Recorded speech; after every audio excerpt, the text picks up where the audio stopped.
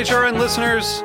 As we celebrate our 15th year, we are deepening our commitment to giving voice to the next generation of food systems storytellers, and we need your help. Our internship and fellowship programs help activate new possibilities for underrepresented and underestimated young people through experiential journalism, audio engineering, and production training. Through these unique programs, HRN helps food equity stewards build essential workforce readiness skills that expand their potential and foster economic mobility. Please consider supporting these critical programs. And with a minimum donation, you can be entered to win a dinner for two at an amazing restaurant in one of 8 cities and tickets to a concert at a great venue in one of those cities. We have incredible partners across the country who have donated, as they also share our passion for helping to educate the next generation of food systems storytellers. Check out heritageradionetwork.org/15 to donate and enter to win today. That's heritageradionetwork.org/15 to donate and enter to win today. And make sure you donate before March 31st. Thank you. Today's program is brought to you by the Dairy Farm Families of Wisconsin, the Wisconsin Milk Marketing Board. Did you know that today Wisconsin produces more than 600 varieties, types, and styles of American, international style, and original cheese that win more awards than any other state or country? To learn more, visit eatwisconsincheese.com. You're listening to Heritage Radio Network. We're a member-supported food radio network broadcasting over 35 weekly shows live from Bushwick, Brooklyn. Join our hosts as they lead you through the world of craft brewing, behind the scenes of the restaurant industry, inside the battle over school food, and beyond. Find us at heritageradionetwork.org.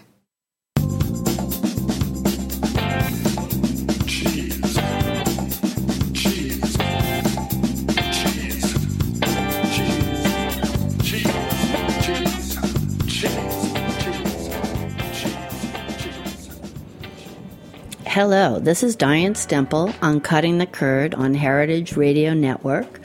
Today we will be discussing, for the first time, the Oxford Companion to Cheese, which I am guessing is the biggest cheese book ever published and is an amazing encyclopedia of cheese information. I have in studio one of the contributing authors, Elena Santagade. Welcome, Elena.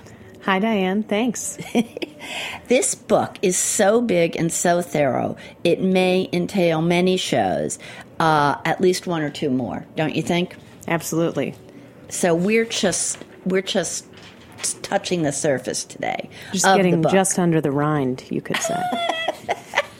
Right. She told me not to laugh. If you're going to be telling me jokes, I might laugh. Anyway, for those listeners who have not yet seen the actual book, let me describe it.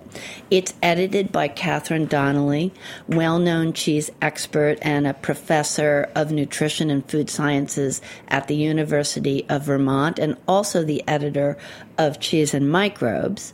The book weighs a couple pounds. How much would you, like 5? Is it more than I think it's 10, maybe? No, it can't be 10. Oh, okay. Or else, if it's 10, I'm very strong. Okay, it's denser I say than 5 pounds. A wheel of cheese. Yeah. Yeah. Oh, yeah. Yeah, paper weighs more than cheese, do you think? Depends on the cheese. Oh, okay. Or depends on the paper. Anyway, so it's 850 pages, over 850 entries, and 325 authors from 35 countries. Elena, as contributor, how did you get involved? That's a good question, and I think the answer, it was actually a while ago, because, the process of putting something like this together is a long one. Yes. So it was a couple of years ago, I think 2015, when the editor at Oxford University Press, contacted me. And actually, it's funny because it wasn't through a cheese contact, it was through another editor friend that we had in common, who knew that I worked in the cheese industry. And, needless to say, they were really trying to find as many contributors as they possibly could for this book. Mm-hmm. And why did they want so many contributors? Do you know? Do you have a guess? I think the sheer volume of entries that needed to be written required that hundreds of people do a handful. Many different entrees each. Now, how were your topics decided? Were they requested? Did you volunteer? Did they ask you what you know? Well, that was a really fun part, actually. By the time I came on board, I think that it had been in the works for over a year already. And so, they had done a lot. They had sort of taken care of many entries, but there was still a really large list of entries that they knew they wanted to include in the book but hadn't actually been written yet or claimed. Right. So I just got to claim the ones I wanted. Oh, okay. Yeah. And why did you claim? You claimed some unusual entries, I'd say. She did, I'm going to list them, Cheese Press, Loire Valley, Mozzarella, and Needles. So true. Were you in a cheese making capacity when they hit you up? Yes, I guess I've sort of, being around cheese all the time, is you rotate through thinking about the technical aspects and the history and the geography and the cultural background and context of cheese. So I think that was all swirling around in my head. And when I looked at the list, I sort of wanted to choose entries. Some different things. Yeah, from different realms of the cheese world. I thought that would be really fun. So the Loire Valley was a fun one in terms of a historical reference sort of entry. Right. And then for Needles... Needles is, that's a funny one in that sense. Yeah, I would Actually, say. quite dry, that one. Quite scientific. Yeah, Needles and Cheese Press were pretty technical, just very equipment-driven. Right. But that's, that feels good to write in an encyclopedic voice. Right. When you know what needles are used for in cheesemaking, it's nice to be able to just get that down on paper. And, right. Just be brief and those are shorter, I think, yeah, also. they are. Right. And mozzarella is just one of my favorite cheeses, so why not? And they had, I think, a couple of entries with mozzarella. Right, because I think there was a separate entry for mozzarella di bufala. Correct. And maybe Mozzarella Company, like... Oh, yeah, the Texas company. Yeah. So now, just showing briefly the depth of these entries, apparently the Nazis destroyed water buffalo in Italy. That happened. So one more thing we can blame on the Nazis. Right. I mean, just because there's been so much talk about Nazis lately. There have been references in the news these days. Yes, many discussions. So it was like, oh no, another bad thing they did, not high on the list of bad things. Pretty low on the list. But in the cheese world, significant impact. And so then how did they get the water buffalo back? I believe they actually got the water buffalo back from India. Mm-hmm. And there are also water buffalo in India originally? Yeah. Okay. It's funny because I was on vacation in Costa Rica a few years ago, and I stumbled upon a water buffalo. Just one? Just one. Uh-huh. In a little village being used sort of as an ox. And I tried asking around if anyone was trying to milk it, but they weren't. Okay. Well, that just showed me the depth of the information that you could get in one little thing in this amazing book.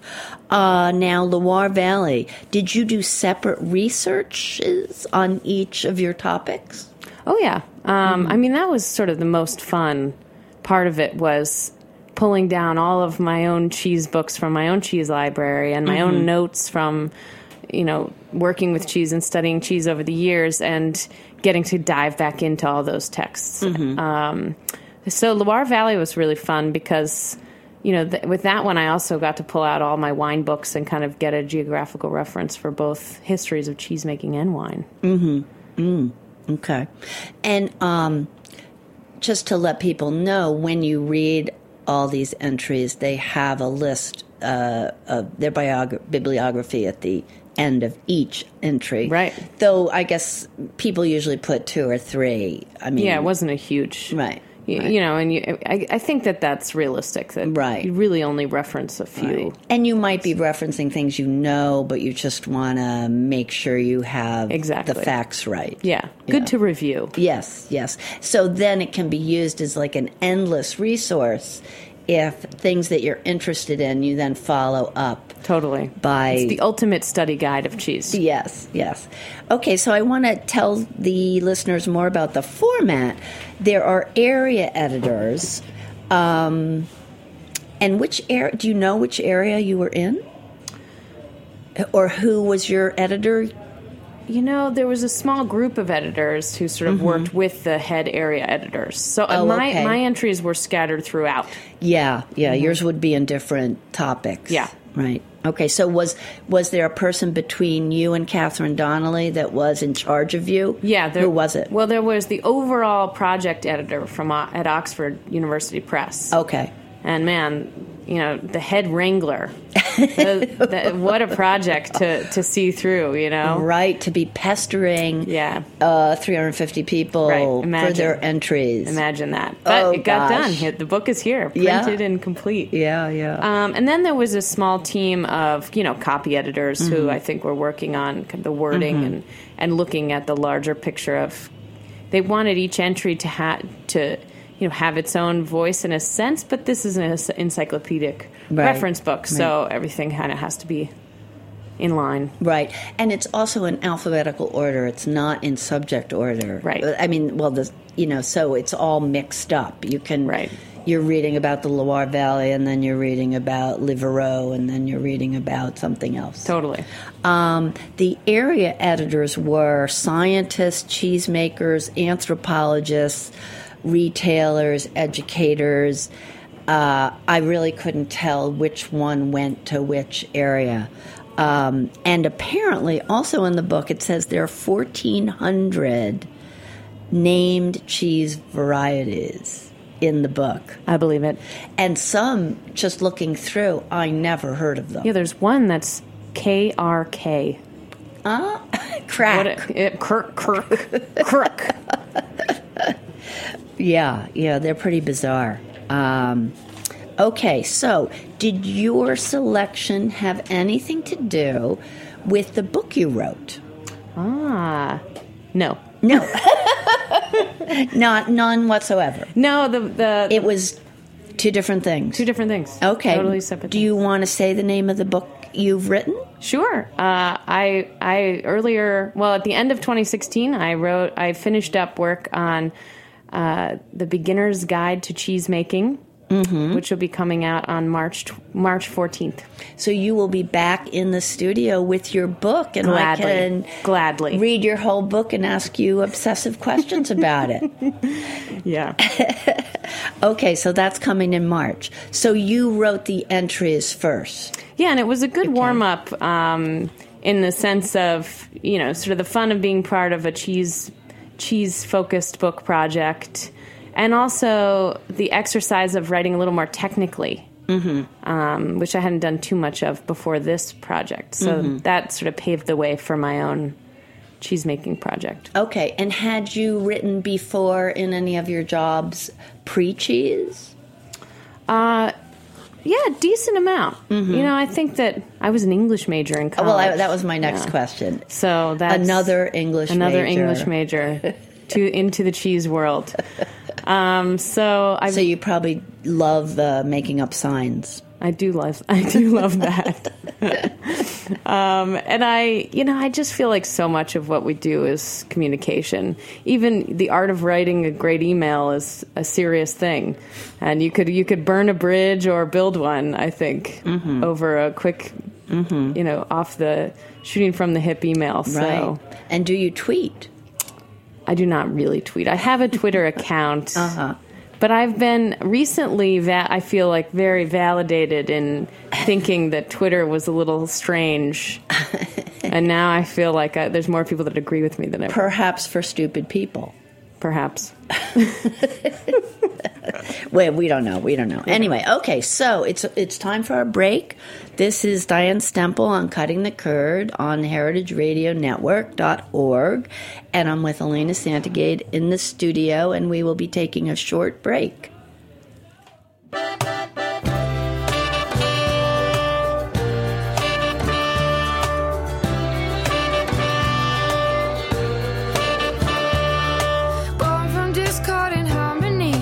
Raised by the rays of the falling sun, cruel that rage of our true Cupid makes life the killer of the mighty python. So typical. Today's program is brought to you by the Wisconsin Milk Marketing Board. Wisconsin produces the world's best cheese, period. Why? Lush grasslands, glacial water supply, fourth-generation cheesemakers, combining old-world tradition with the new ideas and highest standards. The very best milk. What do you think of when you think of Wisconsin cheese?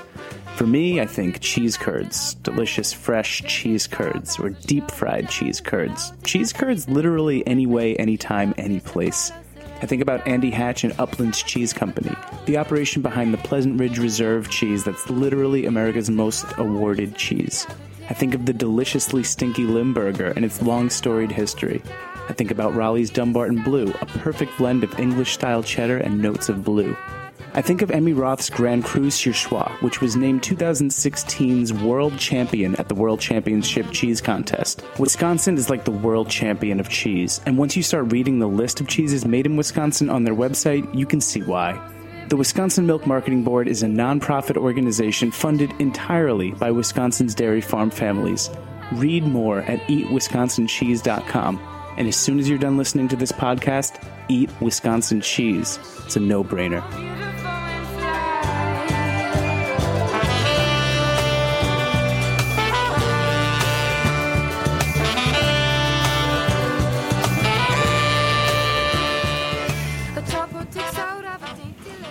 Hi, Diane Stemple back on Cutting the Curd with Elena Santagade discussing the Oxford Companion to Cheese.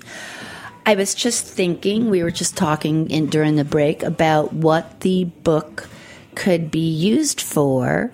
And Elena, do you have an idea? Well, for those studying for the ACS CCP exam, this is your study guide.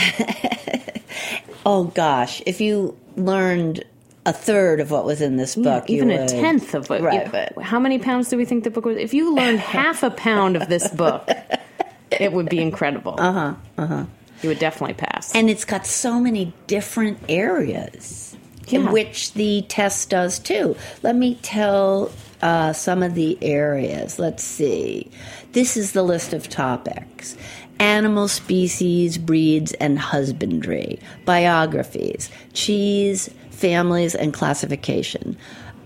Cheese-making process and technique. Cheeses, cheese shops, chemistry, cultural, equipment and tools, health and safety, historical, microflora and cultures.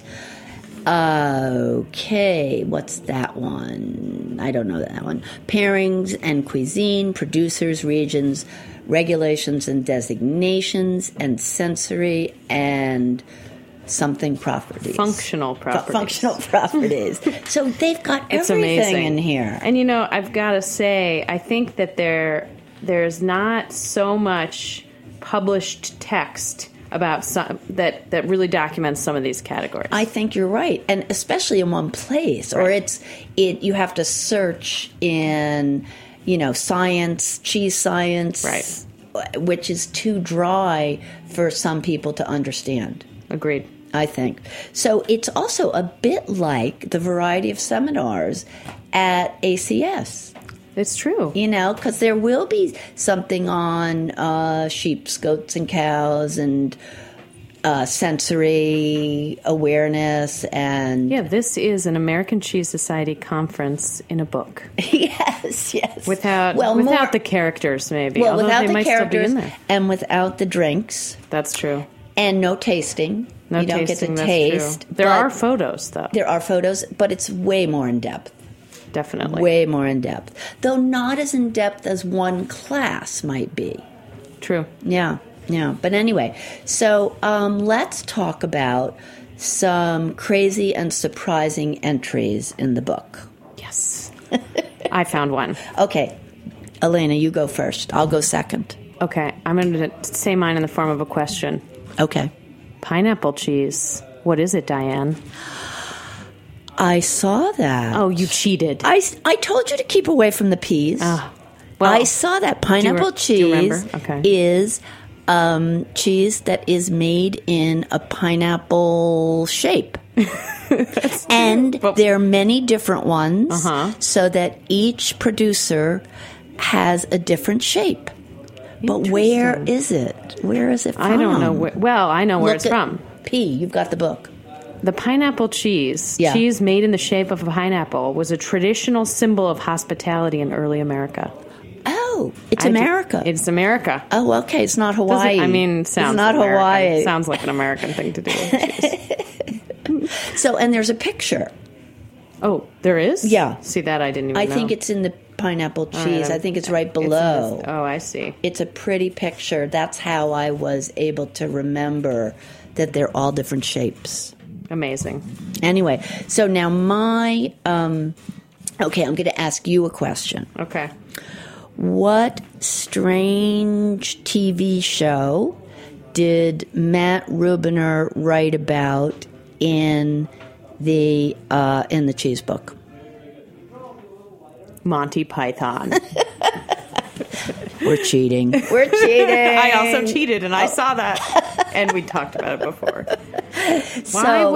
What does the Monty Python show have to do with cheese, Diane? The Cheese Shop. It's a famous... Did you not know that? I did. Oh. I'm just asking for the show. For our listeners who might not know. It's a bit that is on the Cheese Shop, and I guess John Cleese comes in. I think the other guy is the owner, and asks for like 40 different cheeses, and none of them are in stock. And then finally, at the end, he goes off in a Western wagon that I think is called Rogue for some reason. It's true. Predating Rogue Cream Gray. The Western movie that it's referencing is Rogue Cheddar. So, So that's also, there's another funny one that you will not guess. But wait, before you say this. Oh, okay. I just want to say this is a really extraordinary kind of entry, the Monty Python entry, because I'm looking at it now in the book as Diane's talking about it, and it actually has a link to the YouTube address where you can watch the show. That's great. That is great. Now, I feel like I've heard the show many times, but not seen it. Well, here's the links right here. We'll watch it after we're done. Okay, good. Now, another somewhat strange entry, but was serious, was Magical Thinking. Interesting. And this was written by a woman who's been on my show with her book, Heather Paxson, who's an anthropologist at MIT. Love the book. Wonderful book. And she says, among other things in the Magical Thinking entry, that it is the habit of cheesemakers to adopt metaphoric language and ritual behaviors because you don't always know what makes your cheese wonderful in any particular day. Wow. So you might have some strange habits. Like a dance? A dance or who knows, fingers crossed. A mantra? Talking to your sheep. Who knows? Sort of like the biodynamic winemaking where there is some moon-based activity. Yes, because she says, with everyone thinks the cheese is alive. So if it's alive, you have to pay attention to it. Yeah, it's receptive. Right. Wow. What a book. So that I did wonder when I stumbled across Magical Thinking, like, what does this have to do with cheese? Now you know. Yep, now I know. So I don't know if you have to study that for the CCP exam. Well, maybe if they add like a free-form essay section in years to come, you could really get into that kind of stuff. Right. Okay, now I wonder how, you probably don't know the answer to this, How did they decide which stores get put in the Oxford Companion to Cheese? It's true. I don't know. I really don't know. And it's a curious question because it's certainly not every store. No. It when I counted, I didn't know where all of them were from, and I didn't have time to read all of them. There seemed to be the most in America and France. Yes. Maybe America more than France, because America is bigger. And it seemed like the usual suspects, Murray's, De Bruno, Fairfield. Yeah, it's also seems to be stores that have withstood the test of at least a decade or so of time, or maybe almost a decade of time. Right. Maybe more, but maybe some of them more and some of them a little less. Actually, yeah. So that was a completely inaccurate statement. Well, look at the list. Find the list. Oh, it's in the back. It's in the back. So anyway, there were 2 or 3 stores in Italy, a bunch in England. I also noticed as I'm looking for the list that there's a list of cheese museums. Oh, yes, cheese museums. All over the world. And we noted that one is in Cuba, New York. Yeah, I got pretty excited at first thinking it was in Cuba. The country. But not yet. Right, and it's about 2 hours from Buffalo, and it's got the history of cheese making, and it pretty much says that that was the center of cheese making, which I think also Gordon Edgar's book talks about, his Cheddar book. Yes. How New York, there was a lot of cheese making going on in New York early days. Mostly cheddarish. And I think the museum is mostly cheddar. Anyway, so that's another thing. Now, also regions. They discuss regions in Europe and America. Now, what would your guess be, Elena, of the regions mentioned? No cheating. Don't look. What do you mean? What are some of the regions mentioned? What regions in America would make it into the book? Well, New England. They're states. Oh, states. States. Oh. Okay. So. Let's go. Okay. Vermont. Yes. Wisconsin. Yes. California. Yes. New York. Yes. And one more that you will not guess. Give me a minute. Texas. Illinois. What? Illinois. I mean, there's a lot of cows. Midwestern plains. But, that's not what I would have guessed. You're right. No. Yeah. So I listed those. Okay, now, what else? What else can we say about this? Oh, there's a really gross picture after page 436. It is an ancient tech thing of aging cheese in a cleaned and salted goat skin. No, keep looking. Oh, not keep that looking. Yeah, I saw this picture. Yeah, it's totally gross. It is really gross. It's large. At first, I thought this was a photo of a man kissing the snout of a black pig. For our listeners. Oh, yes, because he has his mouth. He has his mouth. He is sort of mouth to it. He is sort of like a balloon. He is blowing up. He's blowing up the skin. Yeah, and it's dark in color and odd and looks like the skin of a black pig. Actually, in my opinion. So, but it's actually picture that, guys. A dead goat. Yeah, it's a dead goat's skin. Yeah. And it reminded me of, isn't there one of the myths of cheese being discovered is that somebody put milk in the fourth stomach and it was small. And used it as a satchel, I believe. And then found cheese at the end of the day.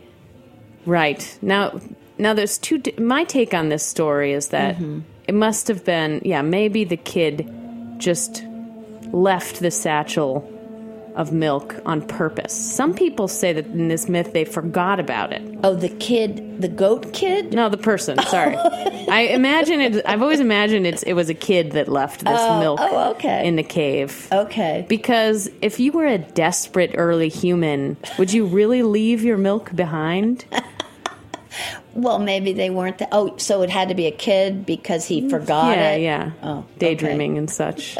Not thinking about how he's going to possibly survive. But I thought, I don't know, was this the 5th century? When did it happen? It wasn't like cave people. And we need to remember that it is a myth. Right, it is a myth. So it happened when we wanted it to happen. Right. But aren't there Italian cheeses in some kind of stomach that I think I used to sell at Artisanal, and they cost a lot and tasted terrible? Yes. Yes, she says. There are. No, this is a thing. Yeah, it's definitely a thing. Yeah. And here it is, documented with an amazing photo. No, but that is grosser. That is grosser. Pretty gross. Yeah. Okay, so let's see. There's also Mongolian cheese. Did you know that? I didn't know that, but I mean, sort of, I think that there's just got to be cheese everywhere. Mm-hmm. There's no salt, no rennet, and it's not aged. So it's yogurt. Well, yes, that would. Well, I think it's a dairy product counted as cheese. Interesting. You know, we do yogurt at the American Cheese Society. Yogurt is cheese. Right, it's just we have another word for it. Mm-hmm. Okay, let's see. So, Elena, what have you found in the book that has surprised you today while you've been looking through it? Well, I was surprised when I paged through and saw there was an entry for children's literature, which, similar to the magical thinking response that you had, I thought, how on earth? Though there are key children's books, and Diane's raising her finger to speak. Okay, let's hear it. The string cheese incident. What's the name of it? String cheese incident. I don't really know that one. Oh, well, I might be getting it wrong. Here are some of the books referenced in this entry, and this is very dear to my heart because I used to work in the children's book publishing industry. Okay. For a very brief time before I discovered my true passion. Yes. But our listeners might know The Stinky Cheese Man and Other Fairly Stupid Tales. Definitely. Here's another one. Let's see. I Am the Cheese, which is actually a novel. Oh, I don't know that one. But the title itself is an allusion to the nursery song, The Farmer in the Dell. Oh, cool. Mm-hmm. The cheese stands alone. Cheese stands alone. Oh, right. There's a bunch. I mean, this entry is over 3 columns. No. Oh, it is 5 columns. Which is a pretty significant entree. Entree, I'm getting hungry. Who wrote it? Deirdre Baker. Don't know her. Deirdre, if you're listening, thank you. Thank you for writing this entry. Very fun. Okay, so see, there's something for everyone. Yeah, in I thought this book. was great. And for your friends who work in the cheese industry and might have some little ones running around, this could be an entry to consult, a little holiday gift. Right. Okie dokie. So it is time for us to say goodbye. No. Just flew by. I know. We got through 1/1000th of the book. Oh, not even. We just blinked. Yep. We blinked. So anyway, everyone should run out and buy the Oxford Companion to Cheese. I don't know how much it costs. Oh, it's expensive. Well, you might buy it for your store and use it as a reference in your office, or buy it for your company and everyone can have a look at it.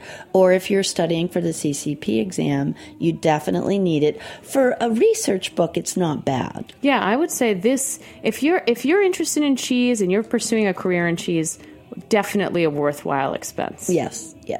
So anyway, we thank Oxford Companion to Cheese. I hope to have some other contributors or the editor on in the near future.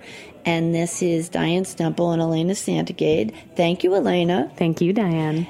Saying goodbye for Cutting the Curd. Cheese.